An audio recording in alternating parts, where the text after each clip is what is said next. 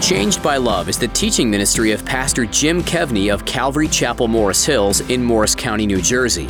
Pastor Jim's desire is to teach the Word of God with passion and simplicity, as well as a direct application to our daily lives. Are you someone who likes to know everything about everything, or do you get analysis paralysis and have trouble making decisions? Have you ever had the realization that trying to get every little detail figured out before starting wasn't worth it in the end? To offer some context to this, Pastor Jim talks about the time you are living in right now. Everything that has happened since the beginning of the New Testament is new information, so don't let unknown details keep you from living for Jesus today. Well, let's join Pastor Jim in the book of 2 Timothy chapter 1 as he continues his message, Guarding the Gospel in a Modern World.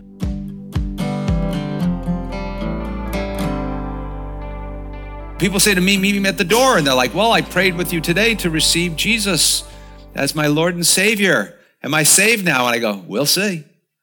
I don't know. I don't know who God does the miracle of the new birth. I have no idea what's going on in people's lives or people's hearts or anything like that. But the fact that people have difficulty understanding that shows you the power of spiritual blindness. Because if just think about this for a second. If you went to heaven by being a good person, why in the world would God send his one and only most beloved son to be bludgeoned on a cross for you? It makes absolutely no sense. You're smart people. We have to use some logic with people and just say that to people. If that was the way, why would God do that? It would make no sense at all. And so the people debate, is salvation of you by being a good person or of the Lord? The Bible is crystal clear. It is only of the Lord. So let your feelings follow the facts. People have various feelings about things, but we need to let it follow the facts. Because when it comes to salvation, God is the initiator. He is the one who initiates it. Human effort cannot obtain the gift of salvation. That's why we need to tell people the story. And that is basic Christianity. If you say, well, I'm a Christian, but I don't believe any of this stuff. This is basic Christianity 101. Salvation comes through Jesus Christ. Now, I'm going to be honest with you. Some people don't like what I just said. Some people don't. I'm looking around to see who doesn't. No, I'm not. Okay? Some people don't like that. I love it. I love it. You say, why would you love it? Because it gives me peace and assurance that my salvation depends on Jesus, not me. That to me is like, where are you going to get a better deal than that? Right? He takes the punishment, I get his righteousness. He takes the punishment, I get heaven. That's like, there's nothing better than that. It's a free gift that and I don't even like the word accept. I like the word we just receive it. We just receive it. There's nothing I'll accept that. No, I don't. I'll just receive it. Just give it to me, Lord, please. And so it depends upon him. Now, some false teachers, and this is always at the back of a lot of the Apostle Paul's letters, they get your eyes off of being saved by grace. A lot of you have come from churches, both in our church and those that we hear from, where you're just taught that it's all about what you do. It's all about what you do. That is not true. That is not true. Do we serve the Lord motivated by grace and gratitude for what he's done for us? Absolutely, 100%. But we don't get to heaven by what we do. And some people are constantly walking on eggshells, like if I make a mistake, right? I knew this guy, he used to always say to me, hey, Jim, how you doing? Are you still saved? I said, yeah. And he completely fell away from the Lord. Completely fell, because he always felt like he was messing up all the time. And God was so mad at him all of the time, he could never rest in the finished work of Jesus Christ. Now, do we sin? Yes. But what did 1 John 1:9 tell us? If you confess your sins, he is faithful and just to forgive you and cleanse you from all unrighteousness. What, do you think he's lying to you about that? God wouldn't say it if he was lying. He just wouldn't say it, right? And so we don't want to call God a liar. So some false teachers get your eyes off being saved by grace. Other false teachers get your eyes off of holiness. And holiness is the life being saved by grace produces. Now, again, we are progressively, it's called progressive sanctification. We are progressively becoming more like Jesus. It's something that God's working out over time. And even right now, you don't even see it right now, that right now God is working something inside of each and every one of us, even right now. I find it even sometimes when I'm teaching the Bible. If I say stuff, and a lot of times most of the time when people meet me at the door, they're like, oh, when you said this, and I'm like, yeah, I didn't plan to say that. Yeah, all the stuff and just say it. So God's even teaching me as I'm going along. Sometimes I say stuff and I'm like, I hope that was right. But while God's eternal plans can be a bit difficult to understand, look at what it says in verse 10. It's been revealed in the appearing of Jesus Christ. In other words, the appearing. Notice he didn't say the birth. He said the appearing. Now that could be the rising from the dead, but the appearing of Jesus Christ has revealed and made God's plan more accessible to us. So you may read like some of the stuff in the epistles and the letters of the apostles. You're like, I don't get that. I don't understand that. What's he talking about that? This Sunday, we're going to come across one of the funniest verses to me in the entire Bible, but I'm going to save it for Sunday. But I have a story with that when I began in ministry, but not really. When I began in like this pastoral kind of gig thing. But God's eternal plans can be difficult. But again, he's revealed them and made them accessible to us through Jesus Christ. So if you want to know more about what God is like, Jesus said, if you've seen me, you've seen the Father. If you want to know about God's plans, read the words of Jesus, right? Listen to what he says, but just don't read the red letters. Read in the context of what he is in fact saying. And so he's been revealed to us through Jesus. We would also say that what was in the mind of God has now been made a reality to us in terms of our salvation. But that's even now. That means that you can enjoy your salvation now. Sometimes I've said this before, you see Christians and they barely crack a smile. I remember years ago, we had this client in my trucking company, and they were from this kind of strange Christian kind of group, and they were like, they never cracked a smile. And finally, the guy calls me into the office. I own the company. And he says to me, you guys have the best service we've ever had in our lives. And I was like, oh, that's great. I'm thankful for that. Thank you so much. And he said, we'd love to give you all of our business. And I said, we'd love to take it. And he said, I only got two things that I object to. And I said, what? And he said, I would like your drivers to have their hair a certain length and no tattoos. I said, it's been nice knowing you, brother. All right. I said, I will not. I said, there's a line. I have a red line in certain things, and you just crossed one of them. So if you want us to serve you, we will. Okay. But he goes, well, some of them don't seem like they're Christians. I go, they're all not. That's why they're in my company, right? Because they're there for me to share the good news of Jesus Christ with the people that work for me in the way that I am with them. And he was like, well, we can't deal with you. I go, doesn't matter. I just fired you as a client, right? Doesn't really matter. But some of the people are just so miserable. So we can enjoy our salvation now as well as look forward to the completion of our salvation when Jesus returns. So where are we now? We live in the in-between. We live in the in-between. So enjoy the in-between. I know some of you can't enjoy the in-between. You have to know everything. Somebody like, you don't like surprises. You don't like anything. People are like, I wish the Bible told us more about heaven. I don't. I love the fact that the Apostle Paul goes, yeah, I went there. What was it like, Paul? It's like, I have no words for it, right? I can't even, there's no words to explain what I saw. Now, I know these other people, they write these books and people go buy them because they can tell you everything that they saw. But the Apostle Paul's like, no, I don't know how to explain it at all. Isaiah goes up there, the best writer, maybe in the Bible linguistically, definitely in the Old Testament. I mean, the guy is a beautiful wordsmith, and he goes, I'm a man of unclean lips. Like, he just gets up there and he can't believe what he's seeing up there.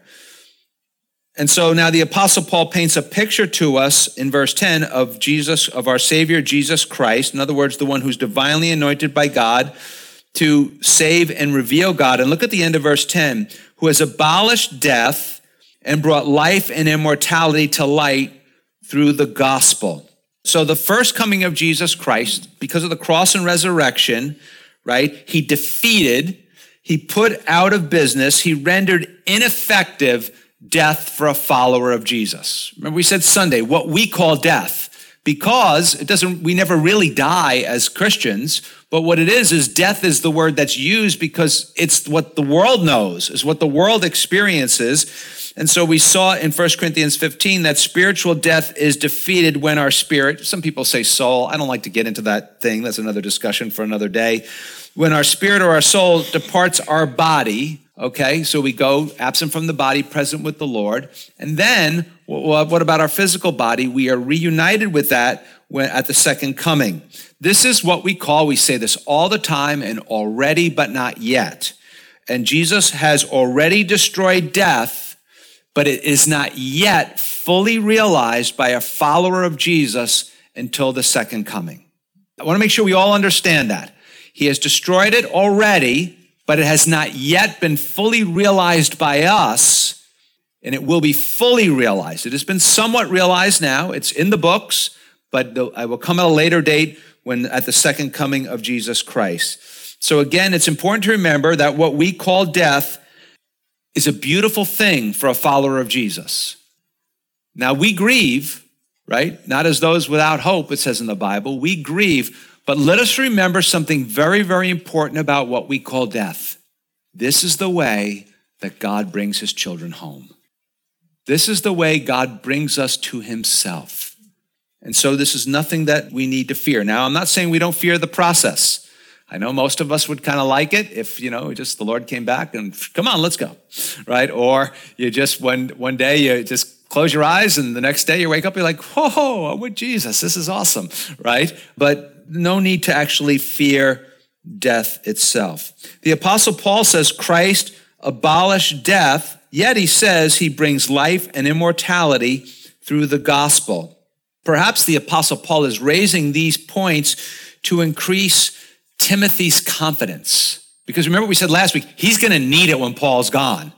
He leans heavily on the Apostle Paul. The Apostle Paul is definitely the Bible answer man. Right? He's got all the answers. He's got all the wisdom. He knows what to do. He's going to really need it after Paul is gone. But he also wants to raise our confidence level too. He wants us to be ready when he uses these terms, life and immortality through the gospel. He wants us to be confident. How? By reminding us that life, we might call it new life, and immortality is ours now, and also is what awaits us beyond this life. Now, what happens when you hear that? We get so desensitized sometimes to some of this stuff that we hear. Some people are like, oh, next verse, Pastor Jim. And some people just want to serve the Lord. I find there's not much of a reaction in between. And so when we consider what God has done for us through the person of Jesus Christ, what is our reaction? Some people hide their faith. I understand there's situations where it's difficult to do that. By the way, if you're on a job, you're not being paid to talk about Jesus on your job. It's as simple as that. You're not. Now, if you want to talk with a coworker during lunch hour or after work, different story. Different story. Just make sure you pay for lunch, right? Right? But we're not paid to do that. Now, that's the advantage of some of you own your own business. So your time, that's the way it goes. So that's why when I own my own business, I would tell people about Jesus. And I wouldn't tell my employees, well, listen, I'm chewing your ear off talking to you about Jesus. Make sure you clock out while we're talking about this. I wouldn't do that to them, right? But if I was on the clock working for someone else, and I would have to make other adjustments because they were paying me, and I wouldn't want to be a bad witness in that way. And so some of us hide it. Some of us tell others how Jesus came to destroy death, which was the result of sin, and bring eternal life to all who put their trust in Jesus. And that might be you today. Maybe you have not really put your trust in Jesus. Maybe you've done this church thing, and that happens to a lot of people. I talk to a lot of parents all the time, and they're, when their kids are teenagers and stuff like that, and they'll be like, well, they were brought up in the church, but I remind them, everybody has to transact with God themselves. Everybody has to. You can't do this thing, well, my grandma prayed the rosary every night. Big deal, right? Doesn't make a difference. Doesn't make a difference. I can say a rosary faster than just about anybody. And I learned how to do that real quick. But that doesn't make a difference. You can't ride somebody else's wave into heaven. You have to transact with Jesus on your own. And parents, you need to explain that to your children, right? You're not Christian because you grew up in a Christian church. You're Christian because you have been born again. Because you are a new creation in Christ. Now, do I believe that can happen to a 4 or 5-year-old? I actually do. But plenty of people grow up, run away from God, and it doesn't happen till later in life. That happens. That's very common as well. And so we want to make sure we are very clear on these things. And so for the Apostle Paul, salvation places a heavy emphasis on the eternal. It's like he's saying, stay at it, okay? Stay at it. Use your gifts, Timothy. You might suffer, or you will suffer, but there's no death for you. And it seems that's what kept the Apostle Paul going. And he wants the same for you and for myself and for Timothy, and wants it for all of us. As Jesus said, you shall never die. Remember, this man, the Apostle Paul, is facing death. We said last week that tradition has it that he had his head chopped off. Could you think of a worse way to go? We're afraid, I might be sick for a week, right? He had his head chopped off, yet he's writing with tremendous confidence because he knows that because of the cross and the resurrection, that Jesus shares his immortality with us. That's what we're starting to get into on Sundays, that he shares his immortality with us. And what is that going to be like for us? And this is the good news we need to tell the world, because the world doesn't want to talk about death, do they? And yet, the church has the answer.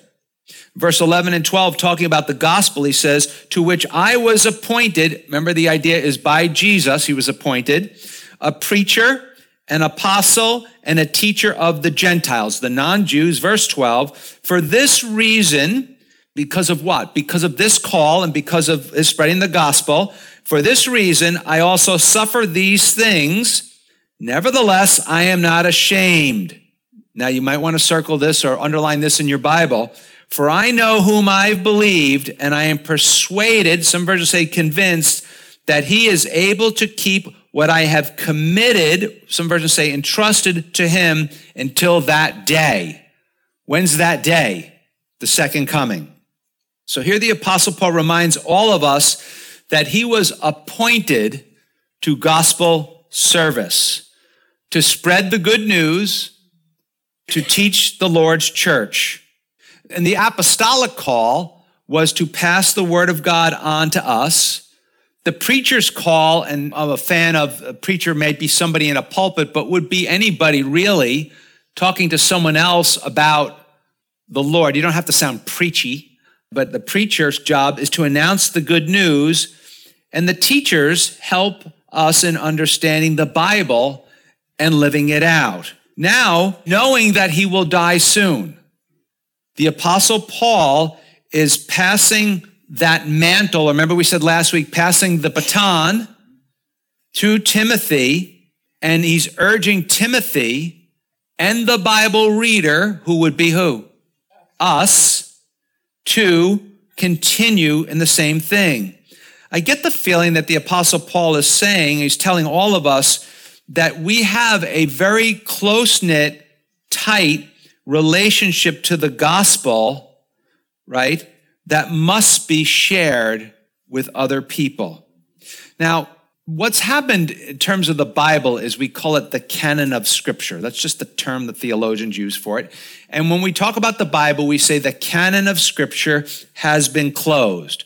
A simple way of saying that is we have a completed Bible. That's the simple way to say it. And so we don't need apostles in that sense. We need apostolic ministry, but we don't need apostles. But what does the world need? The world needs heralds. What is a herald? Is someone who makes the announcement from the king. An ambassador. The Apostle Paul says, we are Christ's ambassadors pleading with you to be reconciled to God. The world needs ambassadors, and the church needs teachers to teach people, to equip people in understanding the Bible so they're able to answer questions, and people will say, boy, this guy really seems to know his stuff. I mean, I remember when I was a truck driver, after years of sitting under teaching constantly and listening to Christian radio all day long, and people would talk to me, and they would ask me these questions, and people would be like, oh, I didn't realize I was talking to a theologian. And I'm like, no, you weren't. You just whatever. I was at a wedding. One of the guys who worked with me thought it was funny. He sat me next to the southeastern, I got to get my geography straight, the southeastern resident theologian of the Catholic Church. So we got into a little thing about John 6. And he was so frustrated with me. Because at that point in time, I basically kind of had most of it memorized. And I kept talking about the inconsistencies of his hermeneutic. Now, nobody at the table knew what I was talking about. A hermeneutic is the art and science of biblical interpretation. And he's like, you're not a pastor. I go, no, I own a trucking company. And the guy who got married works for you. I go, yeah. He's like, I can't believe you know all this stuff. And so he's getting frustrated with me. And so he gets up and he leaves. And he was so mad at me. So was my wife for talking to him the whole night, not her. But he gets up and he leaves, and everybody's like, dude, man, you creamed that priest. I go, no, we were having a nice, intelligent conversation. He goes, no, he was mad, man, because everything he came at you with, you just was like, oh, no, that's this, and that's this, and you're inconsistent in your theology of this and that and the other thing. And he was just like, I know, but that's what we're taught. And I'm like, he's like confessing to me. And so we become people who understand these things, and we want to be people who are announcing the good news. And you know what? That may need to happen with a lot of people many times. That's okay. We also need to be ready to explain it to people over and over and over again. And then for a lot of people, they hear it a lot of times, and then sometimes it clicks. Sometimes it clicks quickly for people. Other times it takes a lot of time. 1 Peter 3:15, very well-known verse. You got to know this one. I'm going to read it twice. But sanctify the Lord God in your hearts, and always be ready to give a defense to everyone who asks you a reason for the hope that is in you. Let's go slowly. But sanctify, some versions say regard as holy, the Lord God in your hearts, and always be ready to give a defense, we might say a reason, to everyone who asks you a reason for the hope that is in you.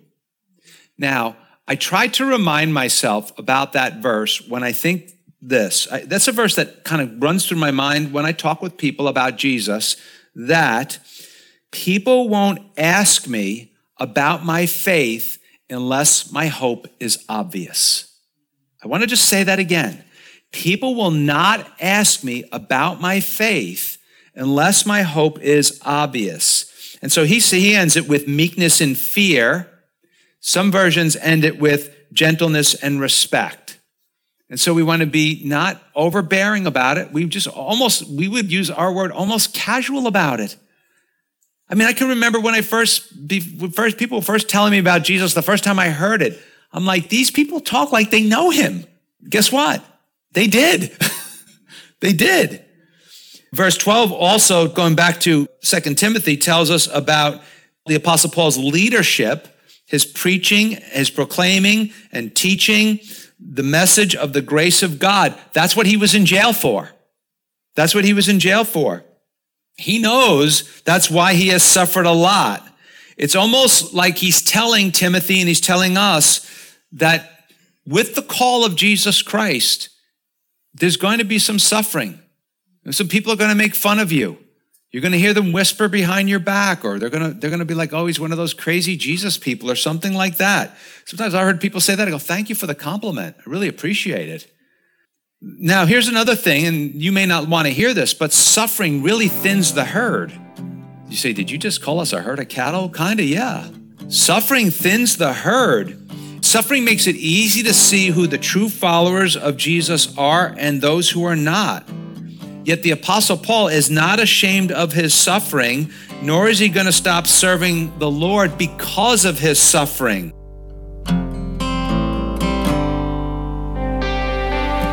Thank you for spending the last half hour with Changed by Love with Pastor Jim Kevney of Calvary Chapel, Morris Hills in Morris County, New Jersey. Changed by Love is designed to help you deepen your relationship with Christ, no matter where you are in your journey. Teaming with Changed by Love financially makes it possible to reach thousands, many more than you and I could reach on our own. We are stronger together than we could ever be apart. Please consider a generous gift today. Give safely and securely online at changedbyloveradio.org. You'll find our address there too if you'd rather send a check. You can always reach us by phone at 862-217-9686. It takes a team to encourage thousands. You and Changed by Love with Pastor Jim Kevney. changedbyloveradio.org.